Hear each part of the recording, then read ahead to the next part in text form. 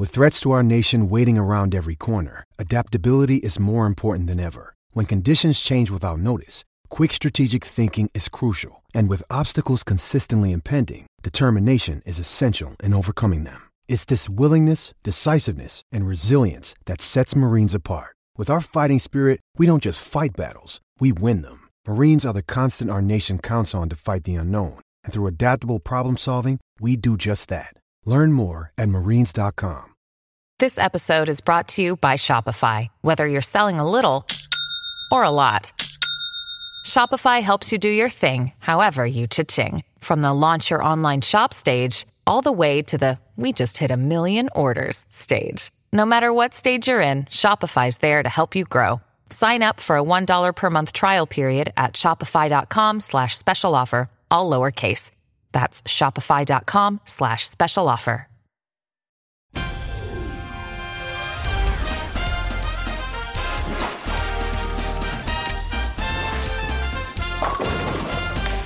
Welcome to the That's Good Sports podcast. I am here with Will Keys. Will, this is the second time we've done the intro, so that's right. What do you do, Will? Well, I write for your website. Other than that, I just graduated college about a week ago, so living that post-grad semi-employed life currently at my parents' house. That's a fun life. Yeah, for a while, for a limited time only. But that's right. So Will's writing articles at that'sgoodsports.com. If you haven't checked that out yet, please do. We're updating it every week. We're putting content up there. I don't even know how many people are fucking watching it or reading our stuff yet. Possibly millions. We're going to assume it's millions of people, yes, and that nobody's commenting on the articles or telling us about them yet. Well, yeah, I mean, there's nothing to say, really. Right. When they're all perfect. So I asked Will to write for me because, one, he knows a lot about sports, football specifically, which is important. But two, he has a really good sense of humor. His writing is pretty funny. I feel like it fits with what I'm already doing. So that's another reason to check it out. Next week, we may get Will a desk lamp so that he looks less dark, ominous, red, orangey. He's got some bright light coming in behind him. That's okay. We're gonna leave you as a silhouette right now. Well, yeah. Like I said earlier, I'm gonna punch out a sunroof in the ceiling. I don't know how it's gonna work because there's an attic directly above me, but I'm gonna figure it out. Sounds like you'll be doing punching out 2 sunroofs. Correct. All right. Well, this is the first podcast we're doing together. We have a rundown, not really a format, so we'll see how this works. And we'll just get started. We're going to do our best. Yeah. And we're going to talk about today we're talking about the Broncos and the NFL. So it'll be Broncos first and then NFL talk. I don't know what you want to hear, but those are the 2 things we're discussing. Yeah, chime in too if you listen to this and tell us what you want to hear. Who knows? Maybe we'll get to some listener questions down the road if we have listeners. That's the number one thing. I think we'll call it something real original, like yes, mailbag. Yeah, the listener questions portion of the podcast sponsored by UPS. Exactly. All right. So do you want to start this? How do we want to do this? Yeah, I'll start it off. Okay, cool. So we're going to get into the Broncos news to begin with. This one isn't really football related, but the general manager and, of course, Hall of Fame quarterback John Elway failed to qualify for the Senior U.S. Open. Brandon, what do you think about that? Oh, yeah, I heard something about this. Bad news. Honestly, I don't really care. Oh, hold on. I don't really care what John Elway does on the golf course. Well, that makes one of us, sir. I care. Why do you care? Why did you deem this important enough for us to discuss? Yeah. Well, I feel when you hit the age of 50, and I think John Elway's, 57 now? I only know that because he's my dad's age, but I feel like your reputation is half like what you do on the golf course. On the between the links, I think, as the golfers like to say. So yeah, you want a GM that's an alpha, that's going to alpha other GMs into trades, and what better way to do that than on the golf course? You think if his golf game's strong, he can strong arm other GMs by beating their ass on the golf course? Yeah, no, exactly. Like, do you think Mark Davis has a good golf game?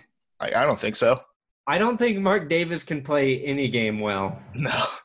To be fair, he's not even the general manager either. I think he just hangs out at P.F. Chang's for like most of the day.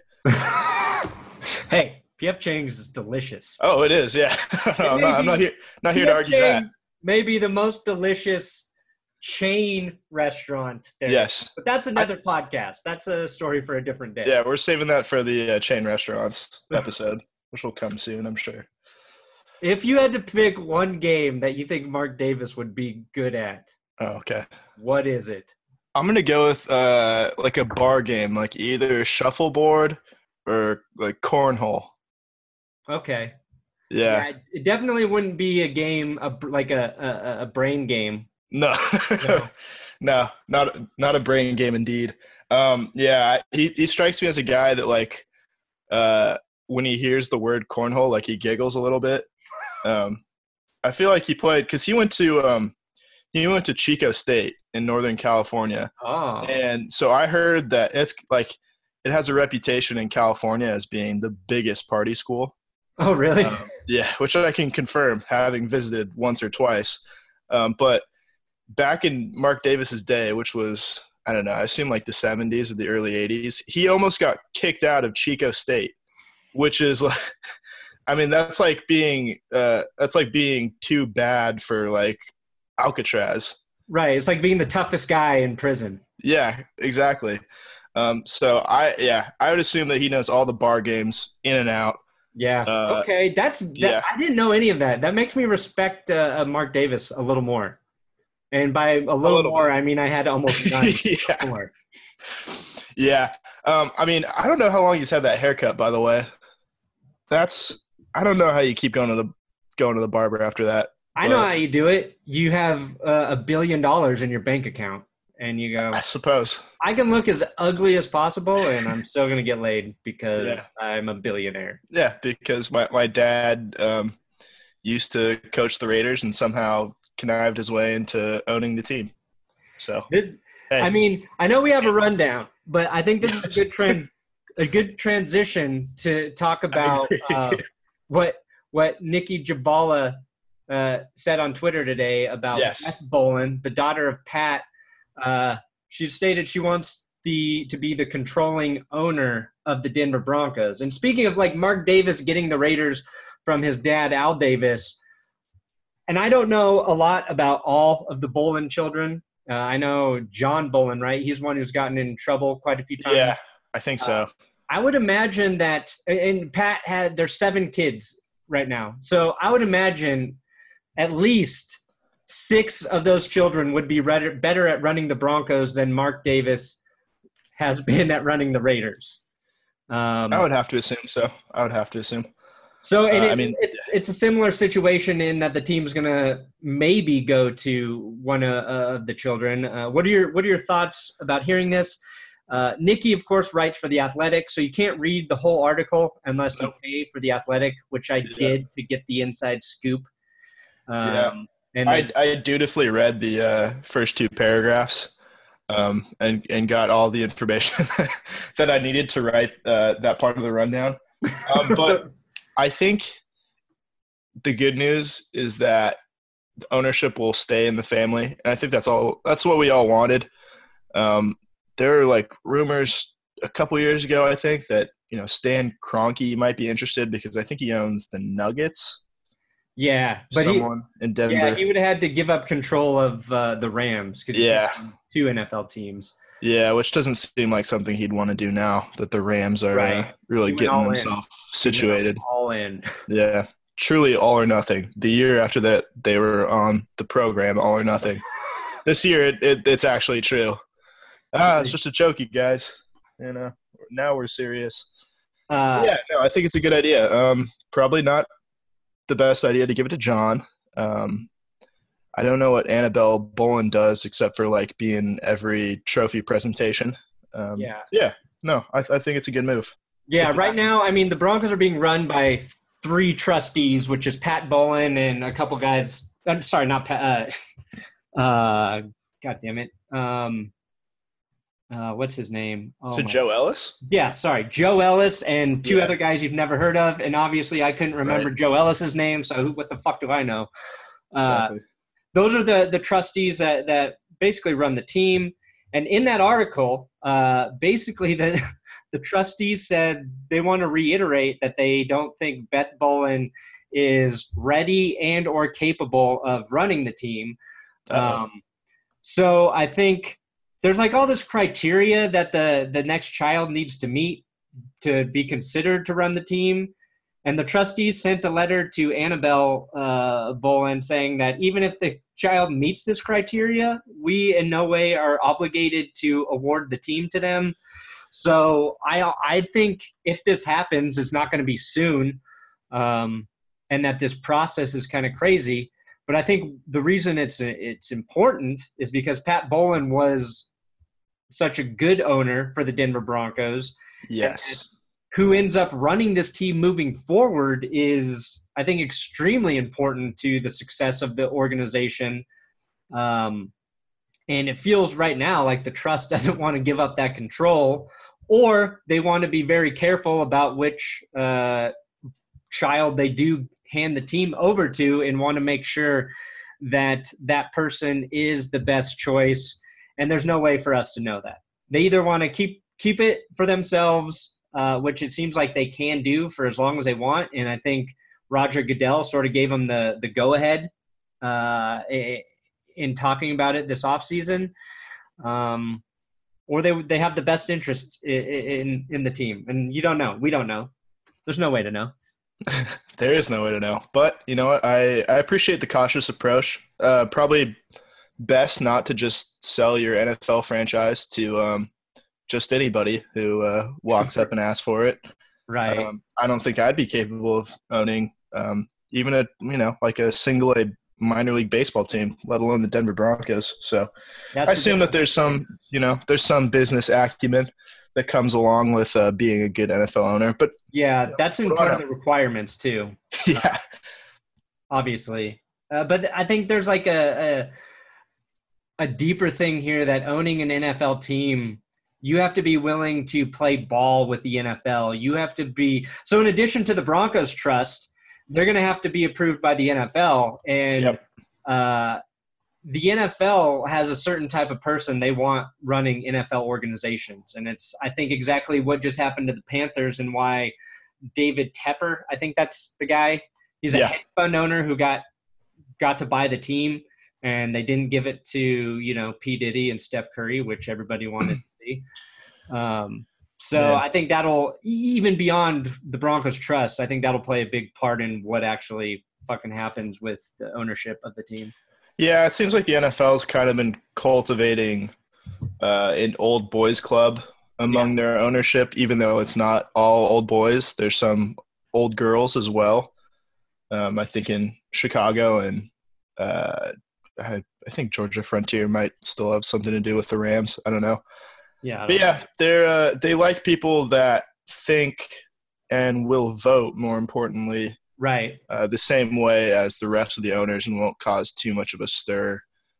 I think people are probably upset at Jed York, who's one of the youngest owners, I think, for abstaining in that. I don't know if it was a vote or just kind of like a general consensus regarding the national anthem. That whole thing was confusing too, because we heard there was a vote, and then they were like, no, there was never an actual vote. And then Jed York's like, I abstained from the vote. You can't abstain if there's not a vote at all. I abstained from not voting in the not vote. Indeed. It is opposite day here at the NFL meeting.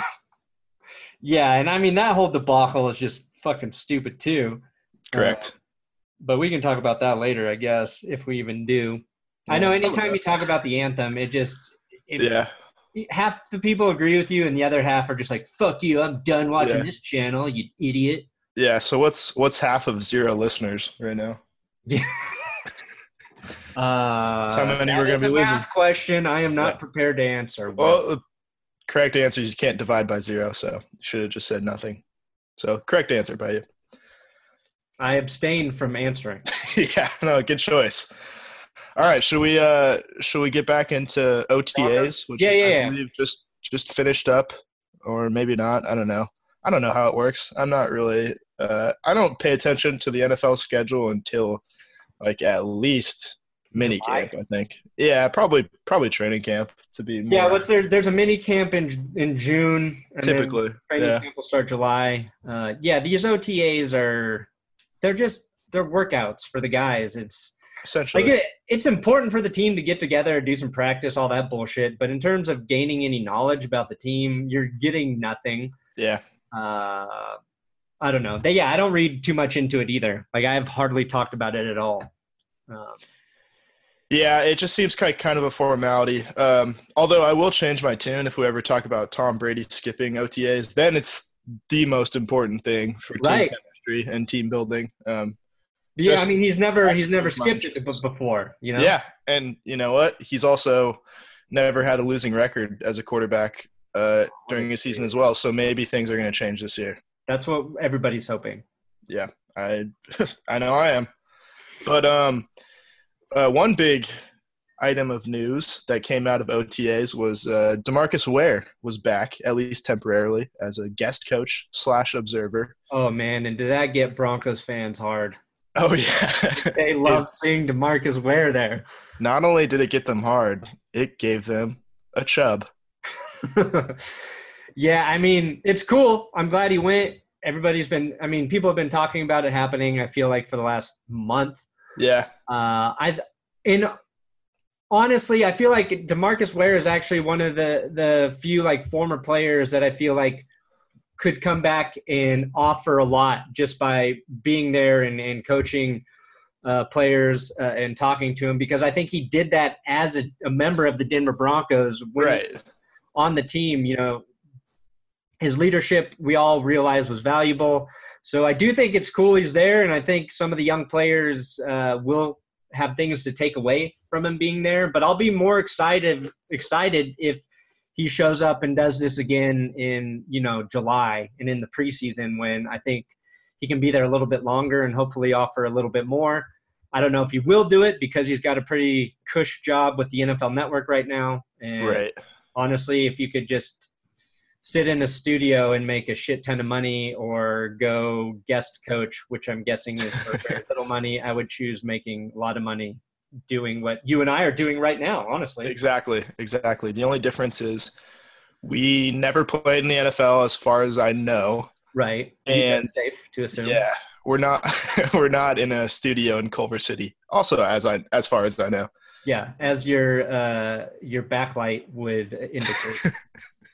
I'm getting a pro lighting team in by this time next week. So I forgot to turn my light on. Oh, uh-oh. I don't know what looks better though. Might be too bright. Oh, yeah. I'll leave it off. I'll leave it off. We'll ask the fans what they think. Yeah. How much of Brandon Perna do you really want to see?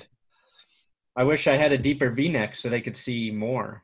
Yeah, I think as the summer goes along, the necklines are going to get deeper and deeper. So people have that to look forward to. My office is hot, because it's upstairs. So I try to I have like one neck, and I just wear it every day in my office. There you go. Just the emergency V-neck for when you're upstairs. Heat does rise, as people tend to say. So we've got other OTA news, and that is the fact that Case Keenum will be holding a passing camp in Houston once OTAs are done. Huge news. Massive news. I was thinking about this, and you know how Mark Sanchez always did like his Southern California passing camp when he was with like the Jets, and then that one year, not even a whole year, but like that one off season, he was in Denver. Right. I think that's the only place where Mark Sanchez has Case Keenum beat in anything.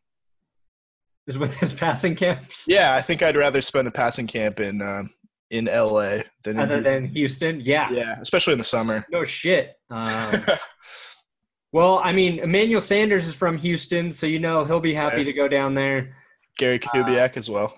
Kubiak. I don't think Kubiak can show up, though, to the passing True. camp. Yeah. Well, I don't know. Depends on what his role is. But yeah. Last year, the Denver media, I don't know how much you listened to it, but they tried to make a huge deal of Paxton Lynch and Trevor Siemian not putting on a passing camp. Were you? Oh, yeah, I kind of remember that talk. So I think that's why this is a big story. Mm-hmm. Passing camps are good. I mean, I think it builds chemistry with your quarterback and his receivers. But other than that, unless Case Keenum plays great during the season, I don't think it means much. And it's just another thing I didn't get invited to. Yeah, that's, I can run routes. You can't have enough ball catchers at one of those passing camps. I've been checking my email just about every day waiting for that invite from Case. Also checking my real mailbox, waiting for that invite from Case. And walking out to the mailbox. Yes. Maybe he sends letters. High hopes. Handwritten letters. He would be the guy to do that, I think. In the year 2018, I think Case Keenum might be the only one out of the 32 starting quarterbacks that handwrites his letters. Here's a question. Do you think Case Keenum is going to be good this season? It's a big question. It's a big one. Yeah, I think so. I mean, if we're comparing it to the quarterbacking that we've gotten in the last 2 seasons, yeah, I think he'll be pretty good.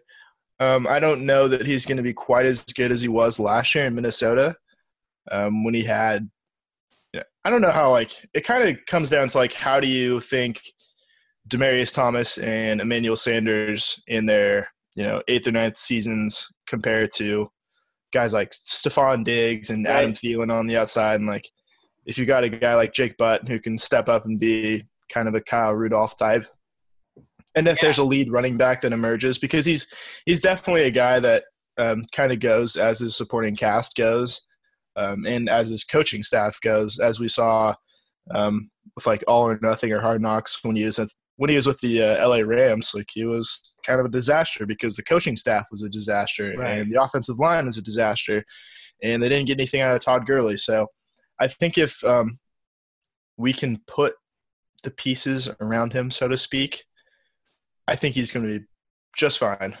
Plenty serviceable. Maybe not, a top 5 quarterback in the AFC, but somewhere perfectly in the middle, which should be good enough, I think. If he's 15 or higher on the list, lower, so 14, 13. If he's in that range, it's a huge improvement for the Broncos. Jake Butt basically needs to turn into Kyle Rudolph.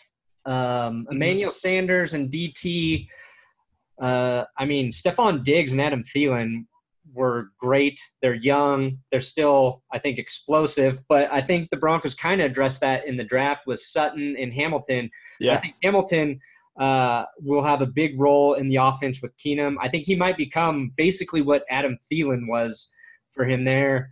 But the receiver's role is going to be a lot bigger this year. And the thing I think that excites me the most about Case Keenum is the Vikings. Dalvin Cook went down early, right? And so Jerick McKinnon and Latavius Murray were their backs. I think the Broncos have what's equivalent to that in their backfield.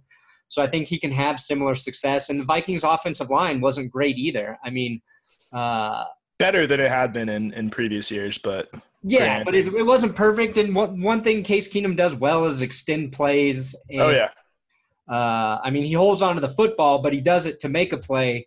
And he may have to do that because the one thing I'm not sure of is I don't know or I don't think the Broncos line got any better. So if it did get better, great. I think Case Keenum will be really good. If it's the same, I think you're right. It's you just hope for him to be better than kind of average. Yeah, and that might be good enough too, depending on depending on the defense doesn't take a big step back. So yeah, sorry, I got us off track. No, that's quite all right. So yeah, next item of news. This is important news. The NFL Network this morning actually, was replaying the 2015 AFC Championship. And I have a question for you. Is that the best non-Super Bowl Denver Broncos game that you've ever seen? And if not, what is the best one? Ooh, that's a good question because watching Tom Brady lose in the AFC Championship game will always be one of my favorite games. Yeah, I would agree. Man, I mean, the AFC Championship game against the Steelers for the Broncos' first Super Bowl appearance, I remember being great. But maybe one of my favorite games is because I was at the game was when the Broncos – it's that same season, 2015 season. Oh, Broncos yeah, the Sunday night game. With Brock Osweiler. I went to that game. It was fucking freezing cold, Yeah. which I didn't even want to go to the game because it was going to be so cold. It went into overtime, and the Broncos ended with the C.J. Anderson touchdown. And I was like, holy shit, this team might have a chance to go to the Super Bowl. I thought that game was better, maybe in that it was more exciting. The AFC Championship game, as awesome as it was like the Broncos got started out with the lead. They had the 2 Owen Daniels touchdowns. Mm-hmm. Tom Brady, I mean, they sacked him a bunch of times. They were all over him. But the Patriots almost came back and won that game. Yeah. And that's the one thing, like, I don't like about it. I wish the Broncos just would have fucking put stamped that game as dominating it. But that just wasn't the season. But, I mean, it's great. I actually watched that game on the airplane. It was 2 years ago. My wife and I went on our honeymoon, and we got on the plane, and they were just playing that game, and I was like, this is fucking perfect. This is the best game. Like, they couldn't put anything better on the free TV for us today. Just perfect synchronicity. Right. I think that was actually, like, it's fun to watch that game in hindsight, knowing how everything turned out, especially, 2 weeks after, too. But it was one of the most uncomfortable games to watch live, I think. Yeah. That was, like, I don't know if I've ever been more on edge for, like, 3 hours. Like, I don't know how many of us actually expected to win that game.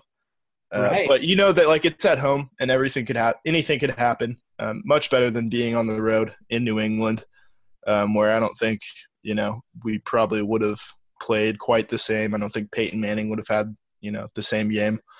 But it was kind of just like, all right, we've got a lead, and now we're going to try to play keep away for like 2.5 quarters. Right. And it worked, but it was it worked. But you're right. No, it was a nail biter. You Yeah. could see the Patriots coming back at the end. And it was a lot less stressful than the actual Super Bowl because Oh yeah. I think after like the first strip sack on Cam Newton, I was like, the defense has this. They're going to have it today. Mhm. As long as the offense doesn't fuck up, they're going to win this game. The AFC Championship game, I wasn't certain the Broncos would win until the game was over. So I think you're right. And we wouldn't think about it the same way if they had lost the Super Bowl too, because obviously 2 years before, they played better. They played much better against the Patriots. That game was like barely a contest in 2013, where Manning hit, Demaryius Thomas for a touchdown. I think he hit, threw a touchdown to Jacob Tamme, and Tom Brady didn't really do a whole lot. I think he ran for a touchdown, but the Broncos dominated the time of possession. So that was a much more fun, easy game to watch. But knowing how everything turned out 2 weeks later, it's I don't care about this game anymore. I'll never watch that again. No, it's almost like a bad memory. Oh no, I don't remember watching that Super Bowl for the first time, to be honest. Oh, I do. I think I repressed everything past the Percy Harvin kickoff return. So I had a bunch of people over, and man, all just felt sorry for me, and it was just everybody to fucking leave except Jess and my best friend Greg, who are Broncos fans. It's just like everybody just needs to go, so I can be miserable, so I can be as miserable as I want to be. Yeah, I mean, I kind of did the opposite. Like our family had, I think it was like me, my dad, and my brother might have had a friend over who wasn't didn't really have a team, just wanted to watch with us.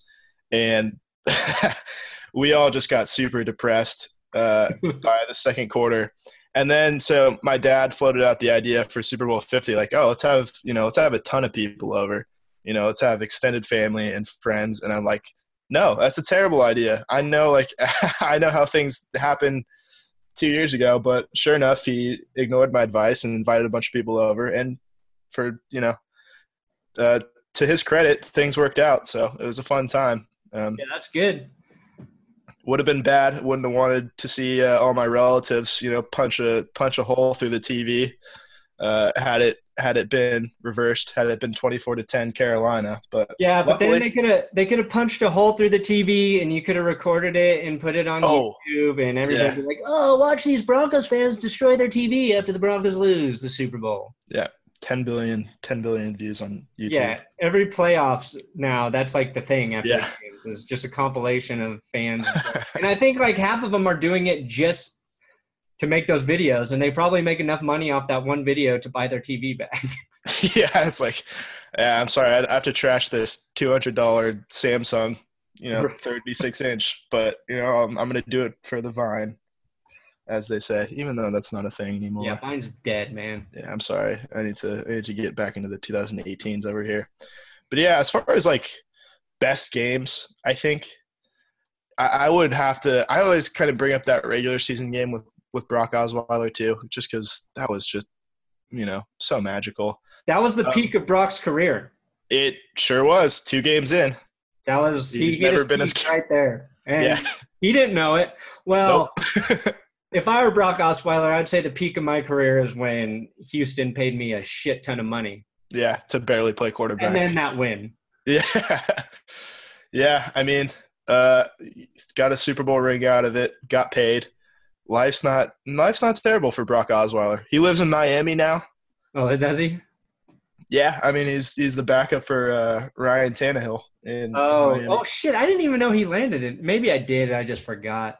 Yeah, I think Adam Gase wanted him back for. I mean that makes sense. Whatever reason. That's a good fit, I guess. Supposedly.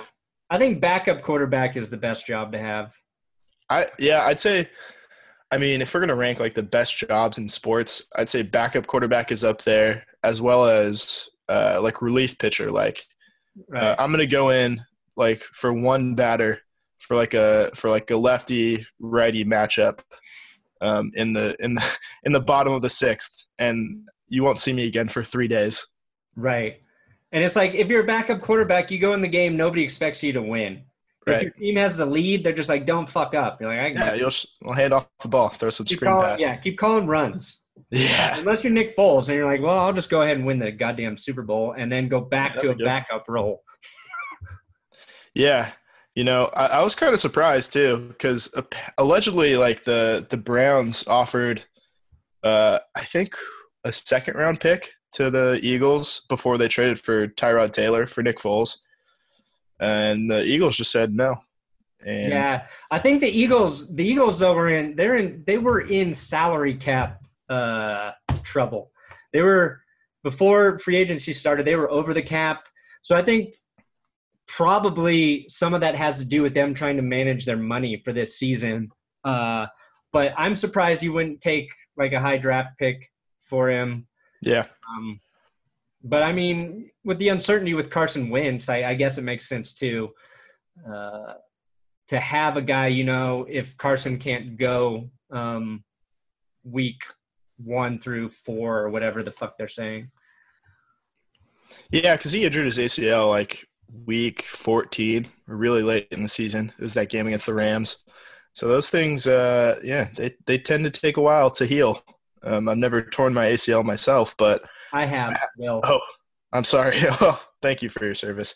But that's why, like, and it sucks, but like when people, like in terms of injuries, it takes a long time before your knee's ready to go again. But it's not a devastating thing. Like your athletes have so many better resources than I had, and I recovered just fine. And I had multiple surgeries on my knee. So I used to feel really sorry for players when they would tear their ACL. But after, like, you do it, you're like, it sucks. And I don't like to see players get hurt, but I'm like, they get a whole year off of being fucking hit by players. Let that thing rehab, and maybe, it extends their career because they their fucking body for a year. Yeah, not the worst thing if you're getting paid. If you're like a guy's like on the fringe of the roster, then it really sucks. Yeah. No, that's where it's devastating for players. Yeah. Guys trying to make teams, and it's not like Carson Wentz is going to be fine. You know what I mean? He was a star. He's their quarterback. It's not going to affect him. It's not going to affect his bank account. He should have been the MVP last year, I think. Oh yeah, he was on his way to do it. Yeah. I like, even with the injury, I think he should still have been the MVP over Tom Brady. Anybody should be it over Tom. That's fair. I'd pick, like, I would have, cast my vote for Trevor Siemian over I would have too. Thomas Edward Patrick Brady last season. Yeah, just write in anybody. Yeah, Bubby Brister. Bubby forever, man. Yeah. Okay, so you kind of answered this question already. And you said the Sunday night game against the Patriots with Brock Osweiler. But I was going to talk about, like, the best Broncos games that we've personally attended. Any other memorable games that you were in the crowd for that you can remember clearly, dating back? I don't go to a lot of games. I was before when Manning was an Indianapolis Colt. We went to the game for my birthday, and I watched him just dismantle the Broncos in the second half. And I was like, this guy is fucking unstoppable. I was at the Broncos Raiders game when Shanahan iced Janikowski. Oh, I was at that game too. That was my first game. Oh shit! So that game was pretty cool. That was a great game. I think most people in the crowd thought the game was over. Yeah, because I was the one guy in my area paying attention. Yeah. Like, no, you call the timeout. It doesn't count. And everyone was like, ah! So I felt like I led the cheer right there. And then icing became a thing after that. Yeah, and it's been thoroughly annoying since, but I think we were on the right side of history. So, no, that was a great game. That was the one that I was going to mention because I usually see them play the Raiders just because I've seen them play the Raiders in Denver twice. My first game was there in 2007. The last game I've been to was actually the game that they lost to the Raiders at home in 2015. Okay. With Osweiler, they didn't even score a touchdown. It was kind of lame, but given how the rest of the season went, I'm okay with it. And then, like, I saw Manning play in Oakland 3 times. I saw that Thursday night game. I saw the game where he threw like 5 touchdowns, and like the game where they got that GIF of Brock Osweiler like doing this thing. Right. Yeah. To come in the second half, and then the game where Chris Harris had that pick 6 late. Oh yeah, that game was awesome.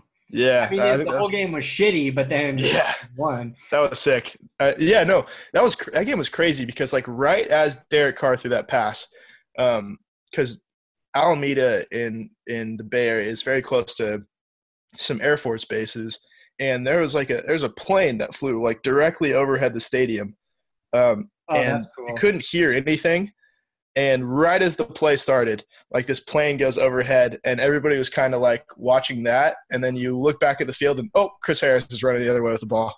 That's hey. The no-fly zone. The plane flies over. What happens? Chris Harris picks off Derek Carr. Yeah. Were you at the game where against the Raiders where C.J. Anderson made that like – I think it was a wing pass and had that long ass touchdown run. That basically. Yeah, I was. Yeah, that was awesome. That was his first touchdown.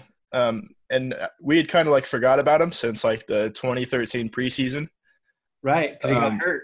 Yeah, and he was playing. That was awesome because he was playing like in front of a bunch of his family and friends because he played at he's from the Bay Area and played at Cal, just down the road. So. That was huge. That was they were kind of in trouble like at that point in the game, and then they just went on a roll after that.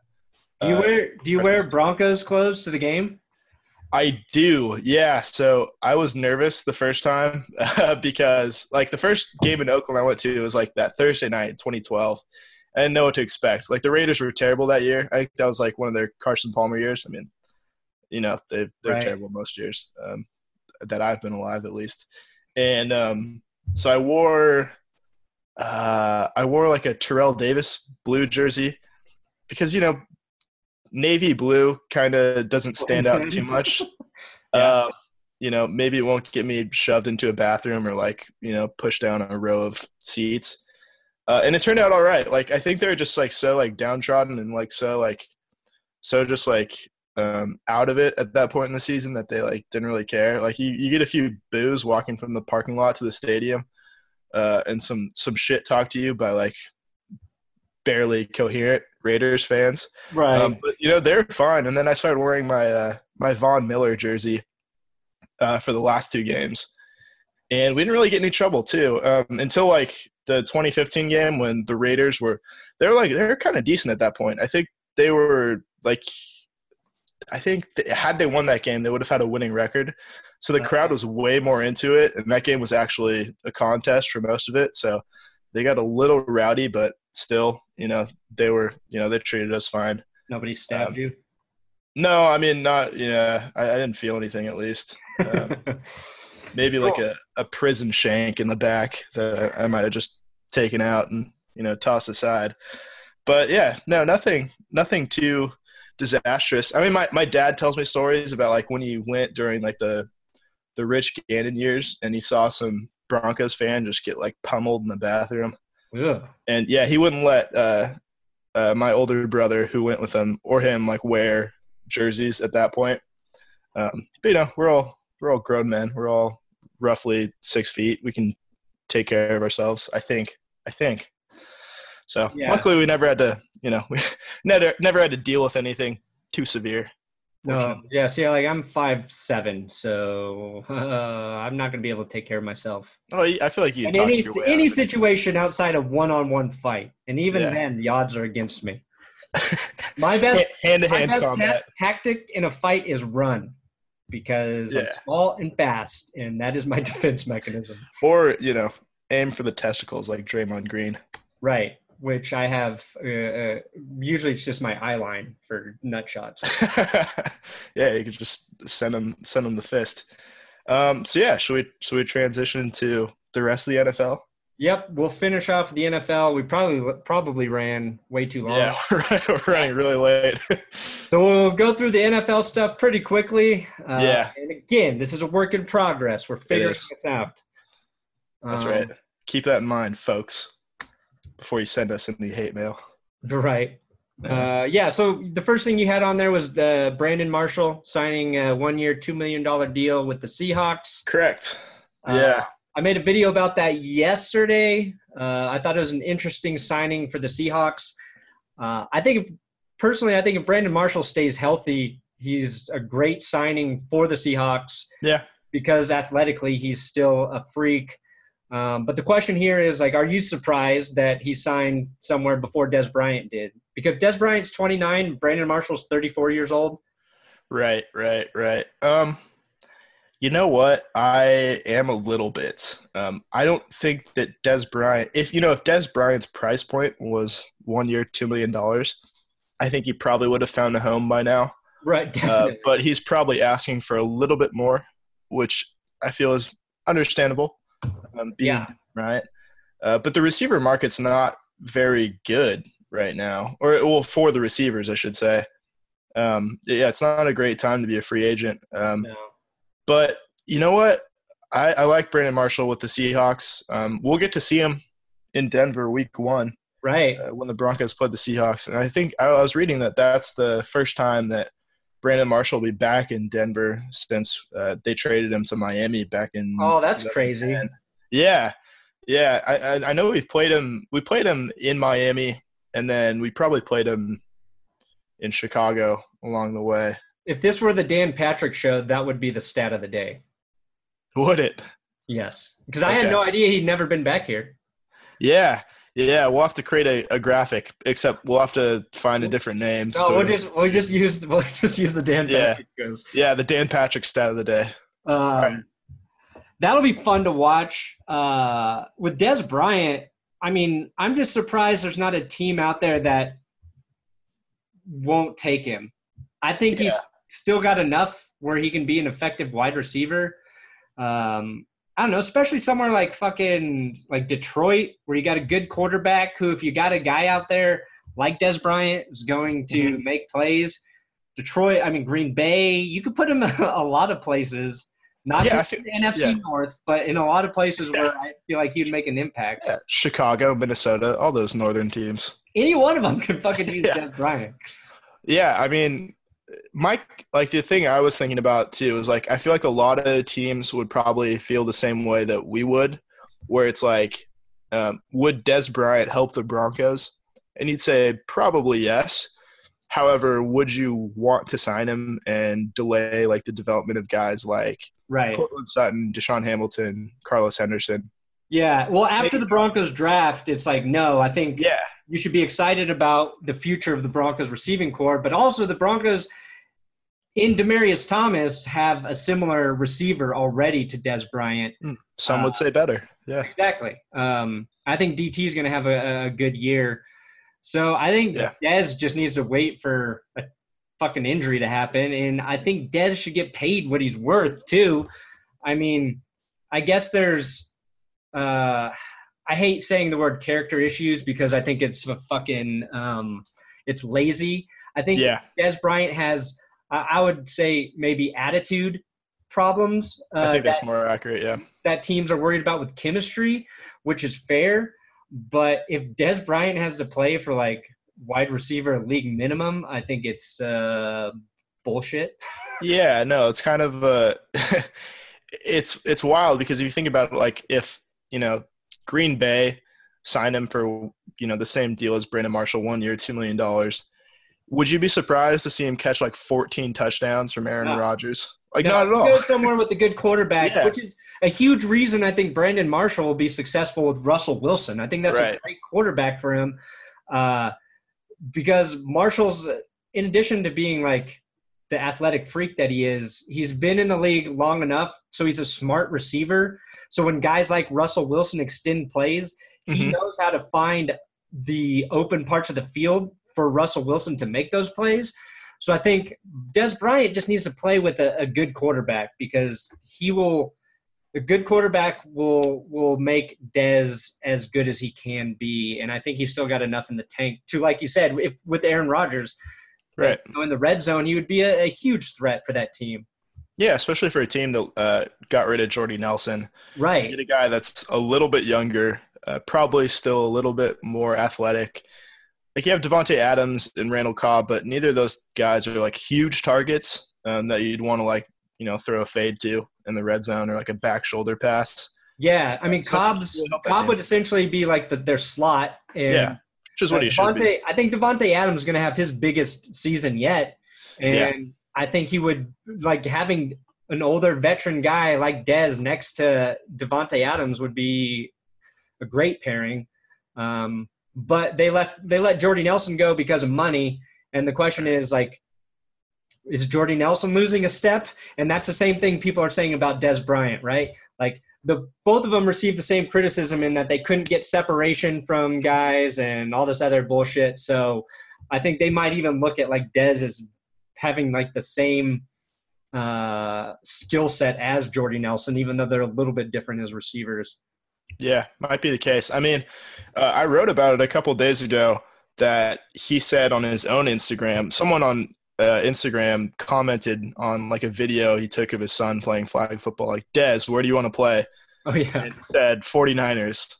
And I'm like, that makes a lot of sense, actually. Like, they don't have a super experienced wide receiver core. Like, they have some players. They have Garcon, right?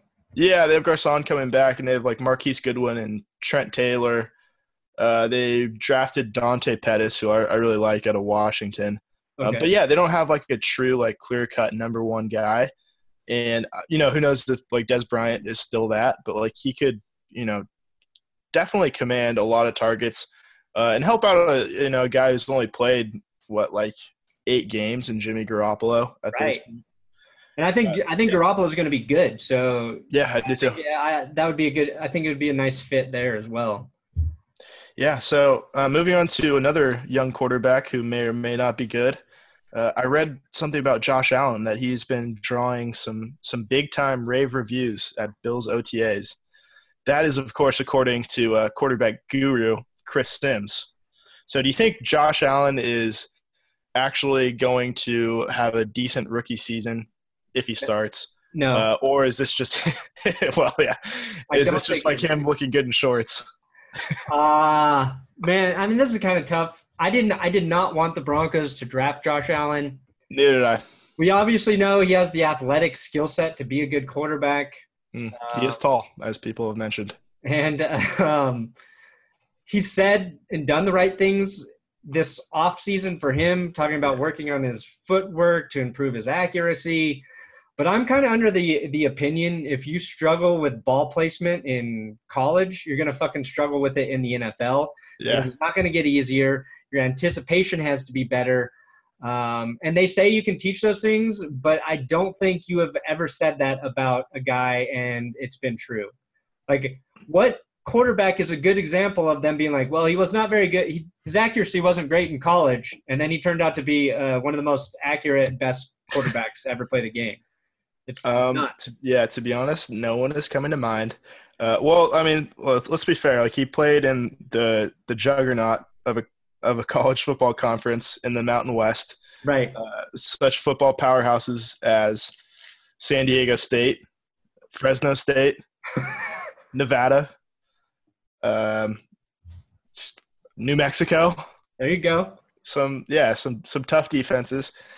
And I think the only thing to his credit that I will say is that they ran like a very pro-style system at Wyoming, and they like actually threw the ball down the field.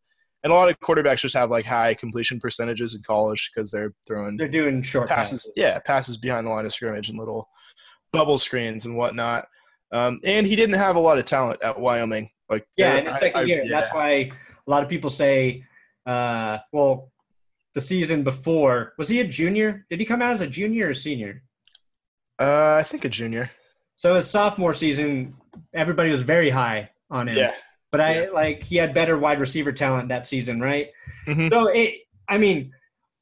here's my opinion on college quarterbacks. I think any of them can come out and be good, and any of them could be a fucking bust. And I think Josh Allen has just as good of a chance to be as good as any other quarterbacks drafted in the first round. But I'm not sold on the idea that he's an NFL quarterback. The main thing being, like, I don't know what his mental makeup is. And I think that is the most important factor in playing at the NFL level. But I don't want to say I think he's dumb, because I don't, but I'm not sure he's he's going to be there cerebrally. And he went to Buffalo, where I'm not sure he's going to have the kind of help that he actually needs to be successful. Right. That's a part of it. That's definitely a part of it. Yeah, he seems like he's maybe like I wouldn't call him dumb either, but he seems like kind of a simple kind of guy. Which maybe, that's kind of – it could be good for a quarterback. Who knows? He might turn out to be Phillip Rivers. You know what I mean? Yeah. Or he's like Terry Bradshaw, who can like barely spell his own name and still, come away with 4 Super Bowl rings at the end of it all. That's true. But yeah, you know what? I was getting a little nervous. Like, my palms were getting a little sweaty when the Broncos were up and Josh Allen was still available. Oh, Lord. Yeah, that was scary. I wanted, like, if they're going to take another quarterback, I would have preferred that they took the other Josh Rosen. Yeah. I think Josh Rosen has one of the best chances to be good at the NFL level out of all of them. Yeah. I was watching him since like his freshman year, and he would have been, I think, easily the number 1 pick had he been able to come out his first year. So, right. I like what I saw out of him. I'm kind of split on Darnold, and then Lamar Jackson, who knows as well. So, we'll see. I'm excited to see. That's like the really fun part about the preseason, and the only reason to watch is the rookie quarterbacks, in my opinion. Yeah. Now you start to get a feel for how far along they are and I think having a bunch of rookie quarterbacks start during the season makes it interesting too. Yeah, absolutely. I think the last 2 years we have been given kind of false expectations in that Deshaun Watson was fucking awesome. Yeah. Carson Wentz turned out to be awesome. Mm-hmm. Jared Goff looked like a bust, but then we learned, he might be pretty good. Yeah, it turns out Jeff Fisher's not that good. And I would have assumed based on, what I follow in the NFL, and I don't follow college football closely, but people thought Jameis Winston and Marcus Mariota were locks, in that these are definitely first-round guys. And Goff and Wentz, they went in the first, but I felt like the support of them being good was a lot smaller than what I saw for Winston and Mariota. Right. And Deshaun Watson, I thought was a first-round pick just based on what I watched him do in the national championship game. But, when was he selected? What number? He's around 10-ish, or maybe a little bit. I know the Texans traded up. Yeah, I think he was after Mahomes, I think. So it's like everybody thinking that this year's quarterback class had, 4 or 5 first-round picks. I feel like they're all set up to – yeah. Just based on it being the opposite of what everybody believes. Yeah, I think you might get what were they? Let's say there were 5 guys. I was going to say 50% return rate, but that's not really possible with 5. Numbers game. Yeah, well, we're not math guys on this podcast, so I'll just say some of them will be good, and also some of them will be bad. There you go. That's the best analysis you're going to get. I'm not a hot take guy, but I'm going to, throw that take out there. Some will be good, probably. Yeah. Some will be bad, probably. You heard it here first. So we got more quarterback news. Not exactly a young quarterback, but Joe Namath, Broadway Joe, turned 75 years young today. My question for you is, where does he rank, not in the best quarterbacks of all time, because I don't know, that's kind of a tired debate, but where does he rank among the coolest quarterbacks of all time? Oh, he's top 3. I think so. Yeah. He did it. He was cool when I think it was hard to be cool. You know what I mean? Yeah. Or maybe it was easy because all you had to do was give the impression that you were having a lot of sex with a lot of girls and then guarantee a Super Bowl win. Yeah. I don't think he was just giving the impression that he was having a lot of sex. Yeah, he definitely was. Yeah. Yeah. But, I think it probably might have been harder to be cool back then just because, he looked so dumb with, that, single bar face mask back in the 60s. Right. And, the jerseys, barely fit. And you couldn't say anything, remotely controversial. Yeah. You could do a bunch of stuff that you couldn't do today. He was probably, out drinking the night before the Super Bowl, I'm sure. Right. And, spending the week before just doing whatever he wanted because, people respected other people's privacy back then and wouldn't upload a picture of, Joe Namath poolside to Twitter. Yeah, there weren't 100 cell phones in a bar showing getting lit before the Super Bowl. Mm-hmm. Otherwise, we'd see pictures of Ken Stabler at 5:30 a.m. on his on his 18th Corona Light of the evening. Right. And, and suddenly that's all over Twitter, and he's got a 1 p.m. game to get to. Still somehow wins the game. Yeah, I wish football was a little more like that now. Yeah, I mean, if we can get Johnny Manziel back in the NFL. I guess that's true. Yeah, I mean, he kind of got a bad rap for that, which, fair, maybe. I don't know if they're gonna let that fly over in Hamilton. If I know anything about the Canadians. He can make a name for himself in Canada now. Yeah, it's true. It's true. I might tune into a Tiger Cats game this summer. Who knows? I'd watch one just to see. Yeah. I'm rooting for his comeback. I am too. Yeah, because I listened to that interview he had on Pardon My Take, and he seems like he's really genuine and sincere about owning up to his past. Yeah, he was dealing with some demons. Yeah, clearly. I think it's hard because at the time, like, I was like, this guy's not going to make it in the NFL. The Browns are stupid for drafting him. Like, I've never been more certain about a quarterback not making it as I was about Johnny Manziel.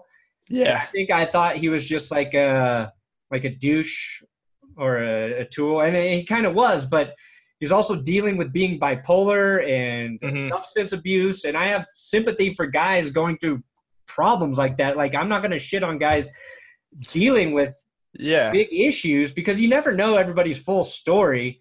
And so when they're open about the stuff they're going through, like, if you're not rooting for him to make it past that, you're probably just an asshole.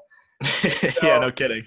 I hope he plays well. I don't know if he'll ever get a shot in the NFL, but if he plays well in Canada, he may get a shot in the XFL or the AAFL or whatever the other leagues may end up being one day, and he would be an entertaining draw at the very least.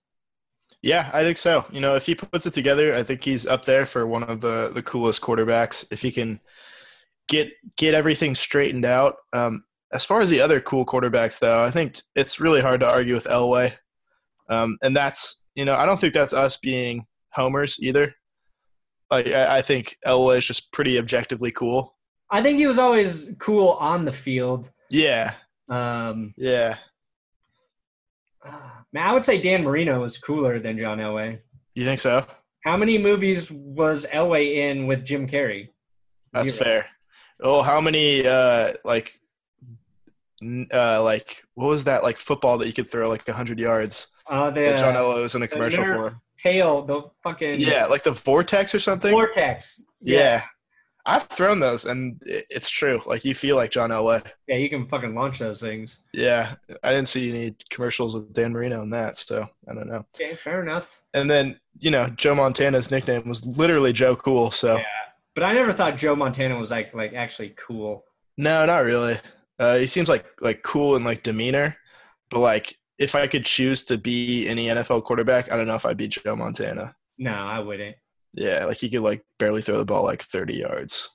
What would be right now like current NFL quarterbacks? If you had to pick one, who is like the least cool? I think it comes down to probably like Eli or Phillip Rivers. I would go Andy Dalton. Oh yeah, I mean, well, Andy Dalton, like in his first 2 years before he like got that like cool guy haircut, where he like gels his hair now. Right. So, yeah, I mean, Dalton's not very cool. I wouldn't say Kirk Cousins is very cool either. Oh no, he's a fucking nerd. It's just that he's a good quarterback, and it's like hard to tell with these guys. Russell Wilson, probably one of the least cool quarterbacks. I thought that too. Still, I thought that too until he kind of responded to my diarrhea tweet. So. Oh, did he? Yeah. What did he say? Well, he made this video on Twitter, and it was very. Oh yeah. And I was gonna make fun of it. He called his alter ego Mr. Unlimited, and he kept saying Mr. Unlimited, and he was like, "What do you want to be unlimited with?" And he was answering all these questions. I was like, "Well, what you wouldn't want to be unlimited with diarrhea." And the next day, his dog shit all over its cage, and at the end of the thing, he said, "Mr. Unlimited Diarrhea, Unlimited Diarrhea." So I was like, that's either a coincidence or he thought it was funny. So his cool factor went up from very low to middle for me. Might he have possibly orchestrated the whole event? You think it was an inside job? His dog spraying diarrhea all over the place? Like maybe he fed his dog some Taco Bell. Just to get that? He's like, yeah, the people on Twitter are going to love this. I don't know. You know, but at the same time, like, he has a super hot wife. He's still got that kind of like feud going with Future. Every time they go to Atlanta, I think Future shows up on the sideline or something and roots against Russell Wilson, which, you know, it's a bold move to openly root against your ex-wife's husband. And speaking of Atlanta, Matt Ryan's not like a cool quarterback. No. I mean, he's got a good nickname in Matty Ice, but he's not cool. No. Yeah, I mean, he's the richest quarterback now, so I think that makes him pretty cool.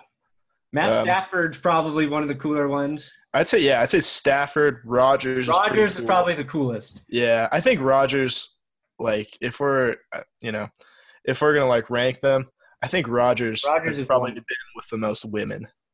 Oh, I at least think the most famous women too. Yeah, well, yeah, like he goes, he's with Danica Patrick now. Olivia Munn before, previously Olivia Munn. And Roseanne Barr, of course. Yes. Yeah. He loves, women that are staying relevant and in the news. So. Also, Jimmy G too, I think. Oh yeah, he's got a chance. He's the new kid on the block. He's got a chance. I think Deshaun Watson has a chance. Yeah. Cam Newton had that chance. He fell off that. I think people see him as like kind of a weirdo more than cool. It's like the way he like types in that weird script he has and like the post game outfits. Yeah, the post game. And when you lose, Oikos yogurt is your sponsor. Yeah. You can't even keep a yogurt sponsor. Not cool. Not cool at all. How are you gonna like get Gatorade on your side if you can't even keep some fucking Greek yogurt?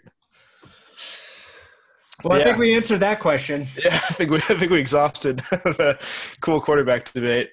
Last NFL topic. We'll try to get through this one kind of quickly. Yeah. But wrap it up. Yeah.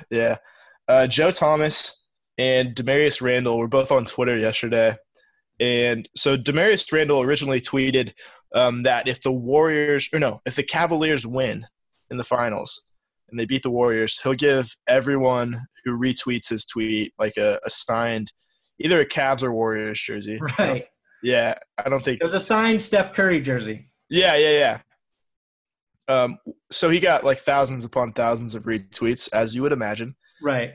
And so Joe Thomas, the newly retired left tackle for the Browns, future Hall of Famer, quote tweeted that tweet and said that if the Warriors win the finals, okay, right. Keep in mind would get the Steph Curry jersey. I don't know what Randall did.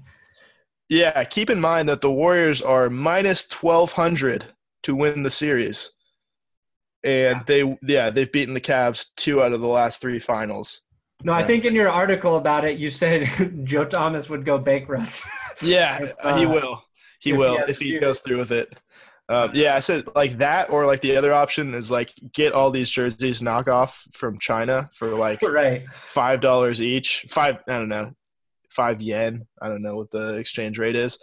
But yeah, and then just like you pick up a Sharpie and like forge 172,000 Steph Curry signatures. A lot of signatures. Yeah. I mean, he'd probably go like bankrupt just trying to ship all those jerseys too. The shipping costs alone. It'd be through the roof.